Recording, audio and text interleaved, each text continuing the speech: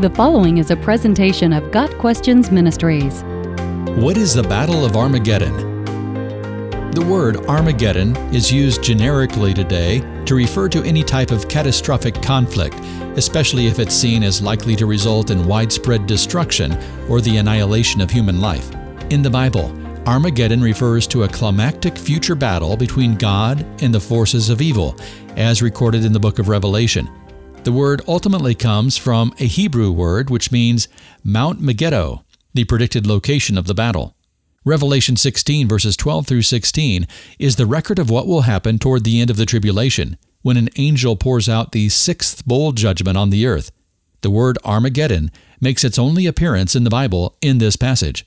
The sixth angel poured out his bowl on the great river Euphrates, and its water was dried up to prepare the way for the kings from the east. Then I saw three impure spirits that looked like frogs. They came out of the mouth of the dragon, out of the mouth of the beast, and out of the mouth of the false prophet. They are demonic spirits that perform signs, and they go out to the kings of the whole world to gather them for the battle on the great day of God Almighty. Then they gathered the kings together to the place that in Hebrew is called Armageddon. In Revelation 19, verses 11 through 18, a final battle occurs at Christ's second coming, as the conquering Christ defeats the forces of the Antichrist. We take this to be a description of the Battle of Armageddon mentioned in Revelation 16.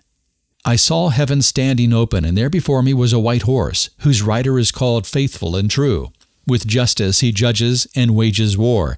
His eyes are like blazing fire, and on his head are many crowns. He has a name written on him that no one knows but he himself. He's dressed in a robe dipped in blood, and his name is the Word of God. The armies of heaven were following him, riding on white horses, and dressed in fine linen, white and clean. Coming out of his mouth is a sharp sword, with which to strike down the nations. He will rule them with an iron scepter. He treads the winepress of the fury of the wrath of God Almighty. On his robe and on his thigh he has this name written, King of Kings and Lord of Lords. And I saw an angel standing in the sun, who cried in a loud voice to all the birds flying in midair, Come, gather together for the great supper of God, so that you may eat the flesh of kings, generals, and the mighty, of horses and their riders, and the flesh of all people, free and slave, great and small.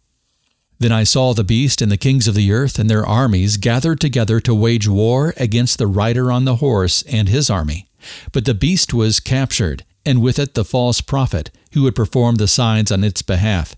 With these signs he had deluded those who had received the mark of the beast and worshipped its image. The two of them were thrown alive into the fiery lake of burning sulfur. The rest were killed with a sword coming out of the mouth of the rider on the horse, and all the birds gorged themselves on their flesh. The exact location of Armageddon is unclear because there is no mountain called Megiddo. However, since the Hebrew word har can also mean hill, the most likely location is the hill country surrounding the plain of Megiddo, some 60 miles north of Jerusalem. Throughout history, armies have fought countless battles in that region. Egyptians, Assyrians, Greeks, Romans, and Crusaders fought in Megiddo, as well as the armies of Napoleon. Megiddo was the site of battles during World War I and the Arab-Israeli War of 1948. In the future, the plain of Megiddo and the nearby plain of Esdraelon will also be the focal point for the Battle of Armageddon. The plain of Megiddo, or Armageddon, was famous for two great victories in Israel's history: Barak's victory over the Canaanites and Gideon's victory over the Midianites. Armageddon was also the site of two great tragedies, the death of Saul and his sons, and the death of King Josiah. According to the futurist interpretation of Revelation, which is our view, the Battle of Armageddon will be a real battle in the future, near the end of the tribulation. Demonic influences will cause the kings of the earth to gather their armies for an all-out assault on Jerusalem. The Antichrist will be leading the charge. Jesus Christ will return to earth with the armies of heaven. His feet will stand on the Mount of Olives. He will defeat the forces of evil. He will cast the Antichrist and the false prophet into the lake of fire. He will bind Satan, and he will set up his kingdom on earth for 1,000 years. At Armageddon, the Lord Jesus Christ treads the winepress of the fury of the wrath of God Almighty, Revelation 16 verse 19, and all things will be made right.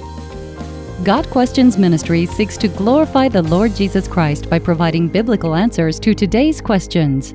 Online at gotquestions.org.